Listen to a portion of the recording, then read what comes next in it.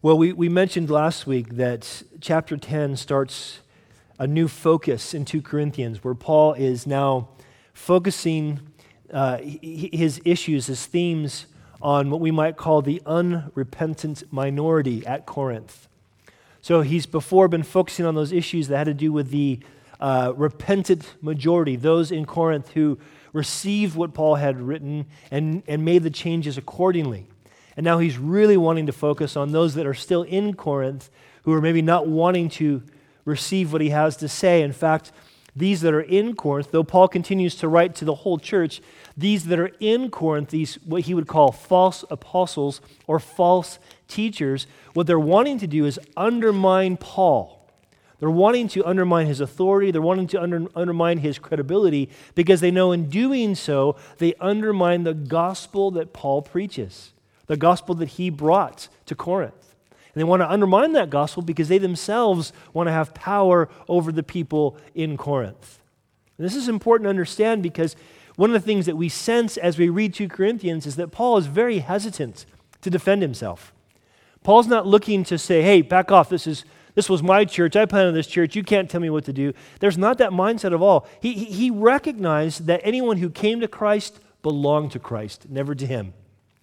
And that he was wanting to be a good pastor to these people. He loved these people. And because he loved these people, when these false teachers came in and they were undermining him, his authority, he knew that means it would undermine the gospel that he preached to them. So this is not simply just Paul wanting to defend himself. This is Paul wanting to defend the very gospel of God. And that's important for us to understand. Because to understand that is to recognize what it is that we need to be ready to defend. This doesn't have a direct application, or I should say, doesn't have the immediate application to, say, Adam and I as church pastors. We have an authority in this church, yes. We have a responsibility in this church, yes, but not equal to that of the Apostle Paul. So that the application immediately isn't there. Or the application would probably be, the immediate application would be to the Word of God itself. To the New Testament specifically, the doctrine of the apostles, what they said. That's the authority that needs to be upheld. And so Paul, in defending himself, is giving us, or we should say the Holy Spirit is giving us reasons and motivations why it's important to recognize what is actual ministry credibility. And so that's what we're going to look at today in this last part of chapter 10. We're going to look at basically, again, we don't do this on purpose, by the way. It just happens to be 3 points again, okay? But I don't do that on purpose, just so you know. But there's 3 things I want to talk to you about ministry credibility today. So, if you have a little I guess it would be A5 sheet of paper, a half sheet of paper, that has the basic outline for you in case you get lost with me speaking too fast. 2 Corinthians chapter 10. So Paul asks these people, he says, do you look at things according to outward appearance? He's basically challenging this unrepentant minority by saying, look, how are you judging me? What's the standard by which you're judging my ministry? Because as he says lower down in verses 9 and 10, right? He says, look, I guess I terrify you by my letters because, as you say, they're weighty and powerful. In other words, these false teachers didn't deny that what Paul wrote had substance. It had at least some merit. They couldn't deny the logic of his arguments, but they thought, yeah, but do we really need to trust his arguments? Because when he strolls into town, he's not very impressive. Now, church history tells us about Paul, what he looked like. We know a little bit about, from the 2nd century, things that they wrote about what they said Paul looked like. And he was short, bald-headed, bow-legged, and he had a hooked nose. And supposedly he had really bad eyesight. In fact, a lot of us think that maybe that eyesight is what he's referring to, that thorn in the flesh he refers to later on in 2 Corinthians. But you can imagine this guy writing these letters, and if you've never met Paul, you can imagine the letters being kind of read in a deep, authoritative voice. I, Paul, say to you today. And then he shows up in Corinth and says, I got something to say. This little kind of goofy-looking guy. And he wasn't a very good communicator. And because he wasn't a very good communicator, people thought, come on. Especially the Greek culture, they were all into oratory. They wanted to hear people speak well. And so Paul would say, look, are you just judging by outward appearance? Are you looking at me and going, yeah, well, you're not very impressive, dude. Is that how you're judging? And Paul says, in answer to that, in verse 7, he says, if anyone is convinced that he is Christ, let him consider this in himself, that just as he is Christ, even so we are Christ. Now, Paul's kind of saying, he's not saying these false teachers are also equal to him. He's basically saying, look, if you have reason to think you belong to Jesus, that you are called by Jesus to ministry, this is not just about being Christians, but about being called to that sort of apostolic ministry. If you think you have evidence for that, I even more so. He's not condoning the fact that these guys make themselves out to be apostles and are not. He calls them out. But in this point, he's saying, okay, fine, you think there's evidence for you. Here's the evidence of my apostleship. And so he says in verse 8, for even if I should boast somewhat more about our authority, which the Lord gave us, notice, for edification and not for your destruction, I shall not be ashamed. I love this because you could read this way. If you read this more literally, he could say that this authority that we've given has been for building up and not for tearing down. Remember what they're bothered by with Paul's presence. We talked about this a little bit last week, that Paul says, look, I'm pleading with you in verse 1 of chapter 10 with the meekness and gentleness of Christ, that he came on the scene and instead of kind of saying, I'm the apostle and I'm going to thump my chest and you're going to do what I say, he came with meekness and gentleness, wanting to convince them of the truth by loving them and by explaining it clearly. And so as he does this, he's saying, look, we came and we didn't come to tear you down. We didn't want to say, hey, you guys are rubbish and this is why you're rubbish and we're going to tear down all that you think you are. He came in with meekness initially, even though he was treated badly by the Corinthians. Why? Because he knew the authority that he had was to build people up. Now, we talk about this word edify or edification and building up. And unfortunately, we tend to interpret that as make us feel good. So people would say, man, I was really just built up today in service. I was really edified today in service. And often what we mean by that is, man, it just felt good to be at church. Nothing wrong with feeling good. There's nothing wrong with feeling good. Got no problem with that whatsoever. But you know what it means to edify? What it literally means? It means to, listen, build according to a plan. It's a construction term. It's a term of architecture. It's here's the blueprints, and it looks just like Jesus. And this is how the Holy Spirit's going to build you. So me, Paul would say, as a master builder, am building you according to plan. I want to build you up. I want to see you shaped and put together and assembled like Jesus, according to plan, according to who he is, what he's done, and what he said. That's what it means to edify. And so Paul's saying, this is why I came. Paul's basically saying, look, my credibility comes from how I use my authority to build people up, to make them like Jesus, not to tear them down. Whereas the false teachers would tend to use the guilt associated with God's law to manipulate and get authority over people.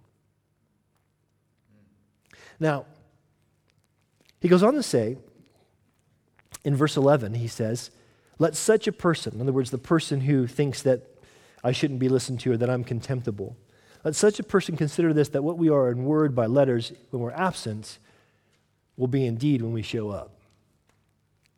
Now this speaks again about Paul's godly authority, that Paul is making sure that his actions meet up with his convictions. That what he's doing, he's not only just doing to edify, make people feel good, but to edify, build according to the plan. He says, my conviction is that God has predestined every believer to be conformed to the image of Christ. Paul makes that clear in Romans chapter 8. And because that's my convictions, my actions are going to match that, including removing anything or anyone who keeps that from happening. And so Paul's being really clear. He's saying, listen, when I come to town, you better know that I'm not going to be speaking out of both sides of my mouth. I'm going to do what I said needs to be done. So in a sense, this is, in a sense, a threat. Paul is basically saying, look, God has called me to draw the line in the sand. I've drawn the line in the sand. You guys keep wanting to erase the sand, and I'm saying, no, that's the line. And just because I've been nice about it, every time I've come back to Corinth and said, let's redraw that line, it's right here, doesn't mean that if you cross that line, I'm not going to give you the boot. That's basically what he's saying. Now, this is important because there is a general application to how we do ministry. I don't mean just we as servants, churches, and some sort of an organization. I mean we as God's people, as Jesus followers. That God calls us to do God calls us to do ministry like this, not according to outward appearances, but godly authority. Which means that the kind of ministry that we want to do is a kind of ministry that is in the character of Christ. It's according to that picture, that meekness, that gentleness, that commitment to truth, but also according to the authority of Christ. He is Lord. His word is truth. What he says goes. That's what we want to do. In fact, listen to what Paul writes to the Corinthians the first time. 1 Corinthians chapter 14, verse 12. Paul talking about the use of the spiritual gifts or the work of God's Spirit amongst us, which every believer should be experiencing. He says, since you are zealous for spiritual gifts or the work of the Spirit, notice, let it be for the edification of the church that you seek to excel. In other words, his rebuke to the Corinthian church was, so often you guys want to work in the Spirit or walk in the Spirit for your own edification. I want to be built up. I want to do what I think Jesus wants me to do. And Paul says, no, our mindset needs to be, how can this person be built up? How can I help this person become like Jesus, know Jesus, trust Jesus? That should be our motivation for ministry. Not, hey, how can I make myself look good? How can I show how spiritual I am or how much progress I've made? No, how can I help someone else be like Jesus? That was Paul's mindset. That's why Paul's so patient in writing this letter. I gotta tell you, if I was in Paul's position, this is probably why I would never be in Paul's position, but if I was in Paul's position, I would have said, dude, either shut up or get out. That would have been my whole letter. I've written 3 letters to you. This is the 4th. Shut up or get out. Because that's my natural sinful self would want to just say, I'm going to just put my foot down. But Paul was much more spiritually mature than I am. And he was being patient with these people. Why? Because look, it's not about my outward appearance, but it is about this godly authority that God has called me to.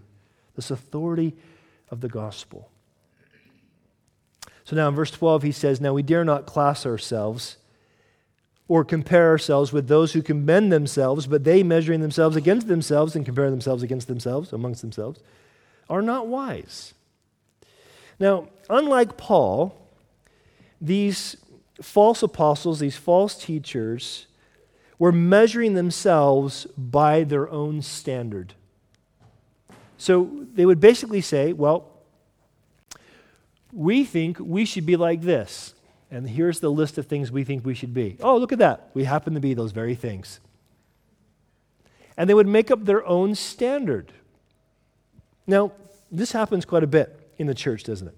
We make up our own standard for things. I'm not talking about wrestling through things as culture changes. That's normal. That's part of what we have to do. The gospel doesn't change, but culture changes, and we have to wrestle through, well, how does that affect how we look at this or that? That's normal. That's healthy. But I'm talking about the fact that people go, the culture's doing this. Okay, we better change. That's different.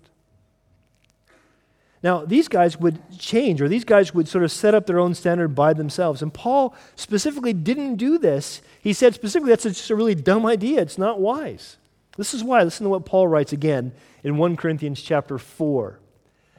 Paul says, for I know of nothing against myself, yet I'm not justified by this, but he who judges me is the Lord. Now, the context of 1 Corinthians 4 is Paul talking about how he and other apostles are what he described as stewards of the truth. So they weren't the ones who created the truth, they were just responsible to deliver the truth. Does that make sense? So he says, look, the people that were wanting to accuse him of not doing a very good job, because look, I can't think of any way that I've gotten this wrong. But that doesn't mean that I'm right. Because it's God who judges, not us. It's God who holds the standard, not us. We're just delivering to you what he's told us, but he holds the standard, and if we get it wrong, we trust God will judge us.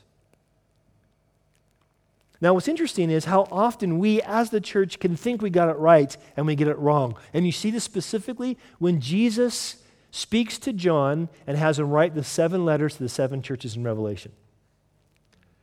To the church in Smyrna, remember what he says. Jesus says to the church in Smyrna in Revelation chapter 2, I know your works, your tribulations, and your poverty. But he says to them, but you're rich.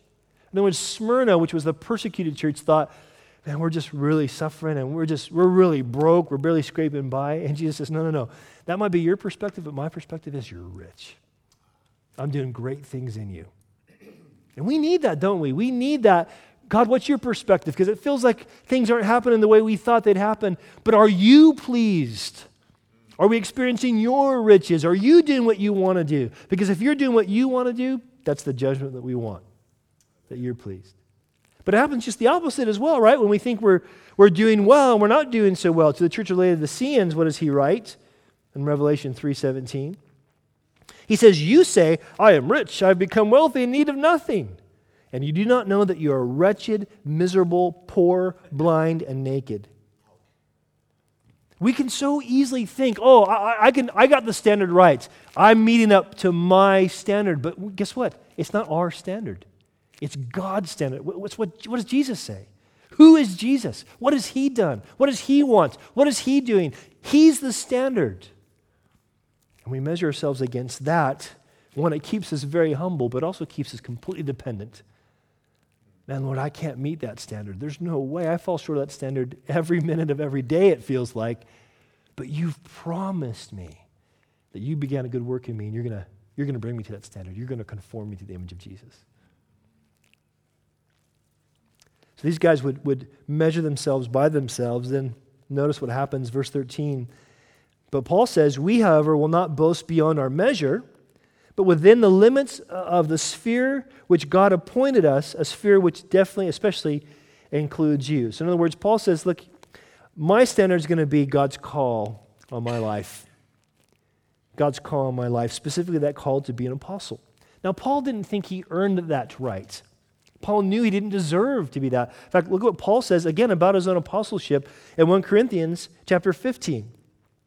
Paul says, but by the grace of God, I am what I am. And the grace toward me was not in vain, but I labored more abundantly than all the other apostles, is what he's saying. Yet not I laboring, but the grace of God which is in me. In other words, Paul recognized, listen, I'm not exalting myself here. I'm going to simply measure myself by what God's called me to do and trust God for the grace to do it. I don't deserve the position he gives me, but God in his graciousness gave me that position.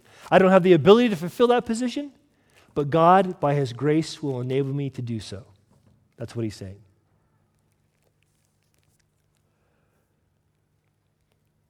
And then in verse 14, Paul says, for we are not overextending ourselves as though our authority did not extend to you, for it was to you that we came with the gospel of Christ. The goal and the focus of Paul's ministry was Jesus. He wanted people to know Jesus. He said really clearly, we saw this right earlier in 2 Corinthians chapter 4, where Paul says, we don't preach ourselves, but Christ Jesus the Lord, and ourselves your bondservants for his sake. Again, going back to 1 Corinthians, where Paul talks about a similar thing in 1 Corinthians 2, Paul describes his ministry when he came to Corinth initially with the gospel. Paul says, and I, brethren, when I came to you, did not come with excellence of speech or of wisdom, declaring to you the testimony of God. For I was determined not to know anything among you except Jesus Christ and him crucified. Amen. I was with you in weakness, in fear, and much trembling. And my speech and my preaching were not with persuasive words of human wisdom, but in the demonstration of the Spirit and of power. Notice, this is why, that your faith should not be in the wisdom of men, but in the power of God.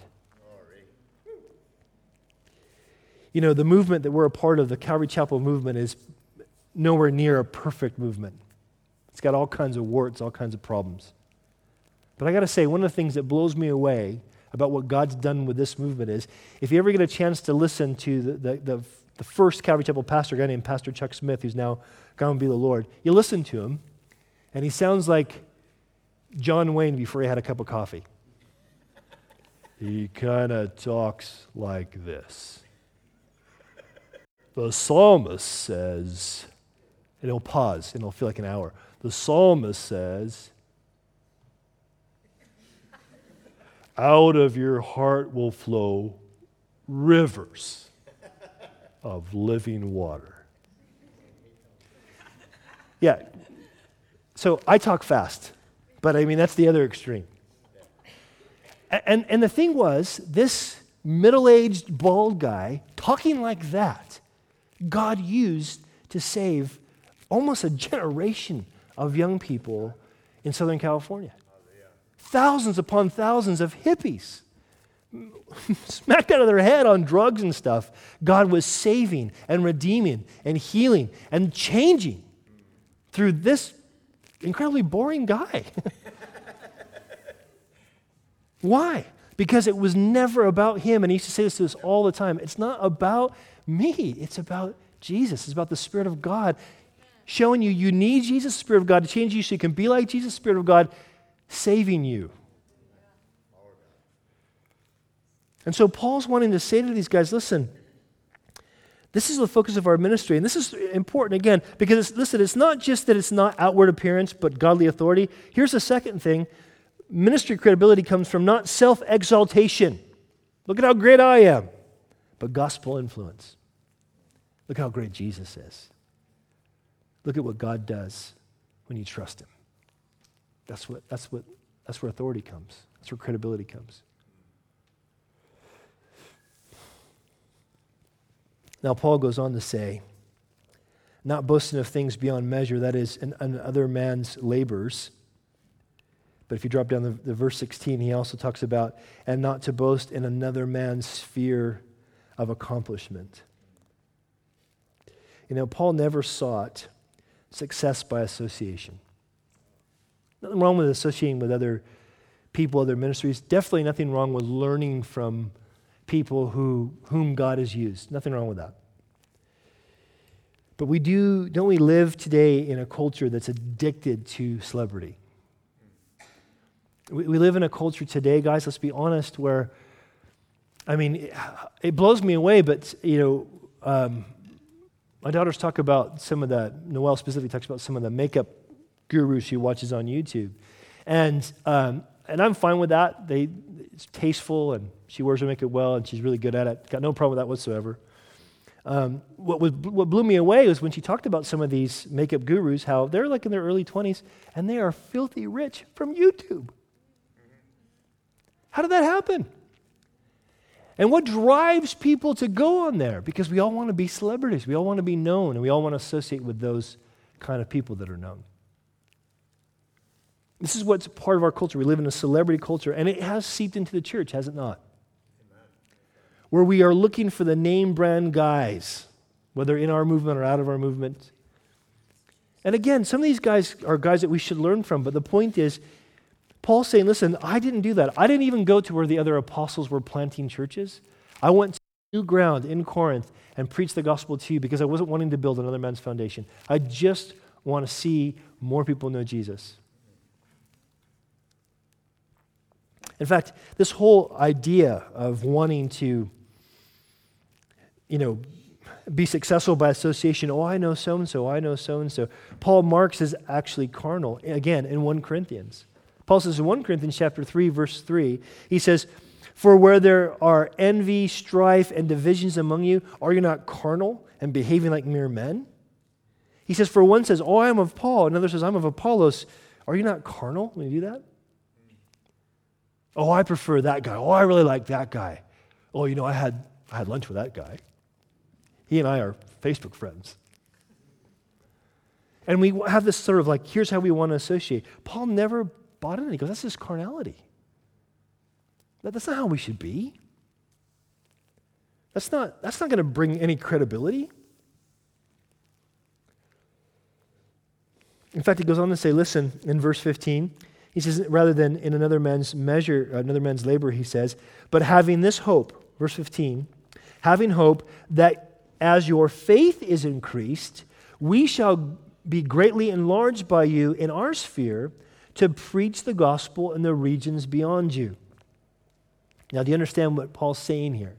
Paul's saying, listen, we didn't want to just say, oh, that so-and-so's a really good, he's a great preacher, so let's hang out with him and say, oh, we're close to so-and-so. Let's not do that. Instead, we just want to see these guys in Corinth grow in their faith.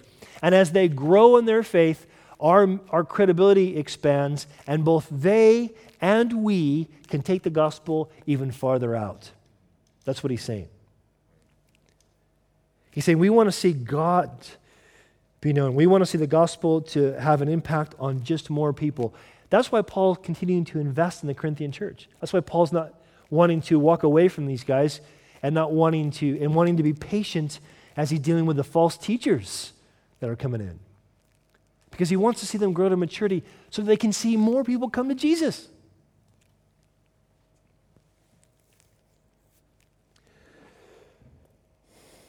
And Paul kind of closes this section off with this. He says, "But he who glories, let him glory in the Lord.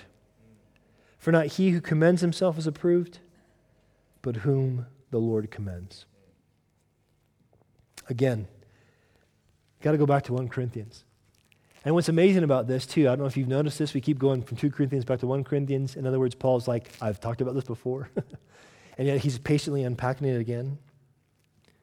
Listen to what Paul writes. I'm quoting from the NIV just because I like the way it happened to say this verse. It says this in 1 Corinthians chapter 1, verses 29 to 31. "No one may boast before God. It is because of him that you are in Christ Jesus, who has become for us, Christ has become for us, wisdom from God, that is our righteousness, holiness, and redemption. Therefore, as it is written, let one who boasts, boast in the Lord." So here's the reality. It's not the works of men, but the glory of God that brings ministry credibility. See, I'm not, how do I say this? I'm trying to think of how I say this without sounding too negative. I'm not entirely happy that sometimes Servants is known for two things: Bible teaching and coffee. They're both good. They both have their place. But you know what I believe God would want us to be known for? Or want us to want to be known for? That people would come to Servants and go, those people like Jesus. They're like Jesus. They're becoming like Jesus. We see Jesus when we go there. Now, obviously, good coffee has its place. Keeps you awake for these long sermons. And teaching the Word of God is non-negotiable. But we want people to know Jesus. Paul says, look, it's not about the works of men. It's about the glory of God. It's about God being seen. This is why Paul says to the Galatians, he says, for look, do I persuade men or God? Or do I seek to please men? Because if I still pleased men, I wouldn't be a bondservant of Christ. Paul was one who did ministry in such a way that he wasn't trying to impress people. He was trying to do what's best for them. He wanted them to know Jesus.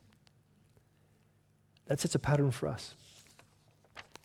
God wants us to be the kind of people that the Holy Spirit is working in so that we are becoming more like Jesus. And as we become more like Jesus, we have more credibility to say, it's Jesus that you need to trust. It's Jesus you need to follow. It's Jesus who's worthy to be worshiped.